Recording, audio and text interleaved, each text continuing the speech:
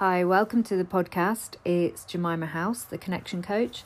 This series number 4, is a deep dive into my relationship excellence framework, which is a 12-angle solution to give you that 1-degree shift. So to take you from almost relationship to an all-in relationship that you love and choose.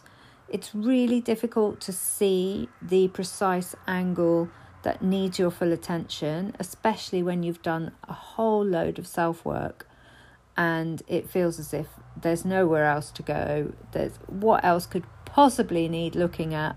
So I've put it all into a very simple framework so that you can self-identify exactly which piece is going to change the results that you're getting. So this is tool number 3. It's the 3rd angle in the relationship excellence framework. And the title of it is boundary mapping. So in this episode, we're going to talk about creating your non-negotiables so that you can maintain your energetic hygiene and so that you can manifest faster.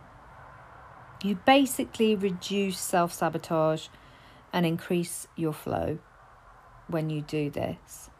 So boundaries, I'm sure you know exactly what they are. I'm sure you know what some of your boundaries are. Sometimes the issue is they're just slightly misaligned, as in they're a little bit in the wrong place. So your boundary could be a little bit further away than it needs to be, or it might just be not up to date with this version of who you know yourself to be. As we're always evolving, we are always coming into clearer and clearer consciousness of who we are. And that dictates that we need to adjust our boundaries accordingly. So how do we do that? How do you create your non-negotiables so that you have a safe container within which to exist, which still allows you to make good connections with people outside of you, and it also can be clearly conveyed to them what your boundaries are. So as I spoke about in tool number 2, values identification, I said that I often get to a place of identifying values with clients by actually looking at past relationship pain, which I know it sounds awful. It's not as bad as it sounds. And it's a similar process with boundary mapping. So you have to get really clear on what you don't want first. And that's really easy for your brain because your mind is always trying to protect you, trying to keep you safe, trying to help you survive, and is therefore looking for risk, and it's looking for problems. So usually it's far easier for us to lock onto what is not wanted. The problem is, if you stay there, that's what you tend to end up manifesting. The magic switch is when you move from what is not wanted to help you be informed, as to what is wanted. So, for instance, and this is what I'm talking about, the boundary may be slightly in the wrong place. So you might say that you definitely don't want somebody who has issues with addiction that are unresolved. For instance, let's just take an example.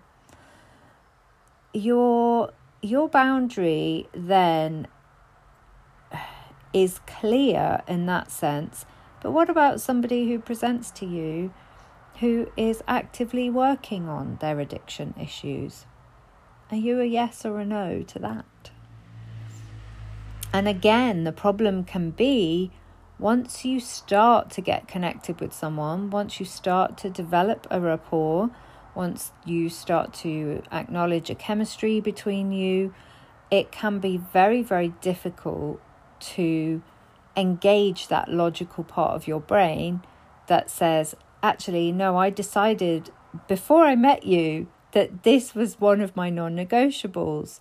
So it gets harder, in effect, to send them away if you find out that one of your boundaries is kind of a bit fluffy or just not as clear as it ought to be. And what happens is that will just get you in trouble, because if you completely leave your brain behind and just use your body, chemistry, heart and connection, and just feel like, oh, this person though, they're so lovely, and yeah, they probably are really lovely. Most people are. I'm going to say like 99.9% of people are absolutely lovely at a core level. However, if you want to build a lasting relationship with someone that can be of benefit to both of you, that can support you in your mission in the world, you can support them, the fewer discrepancies you have in your values, the easier that is going to be. Now, where you see discrepancies, or where you see slightly boundary being crossed, or maybe just questionable, that is going to make life harder for you. And as I've mentioned, the further along you go into the connection without addressing that, the more difficult it's going to be to engage the logical part of your brain, because your body is already involved, chemistry is already involved, connection is being made. So, as with values, boundaries is a really, really important piece. And this is something I always coach women on when they come into my space, whether they're coming into a group program or one-to-one. First off, we have a look at what is not wanted, what is already here that is taking up space, that doesn't want to be here because it's not aligned with where you're going, what you want. And this is why the tools are in the order that they're in. So tool number 1 is your desire dive. So you have to find out what is wanted first. Tool number 2 is your values, so that you have to get really, really clear on what drives you, what is your essence. And tool number 3 is a very natural result of those 2 tools being installed. So your boundaries are really just saying, oh yeah, right, I'm creating my container. These are my walls, or these are my fences, however you want to describe them.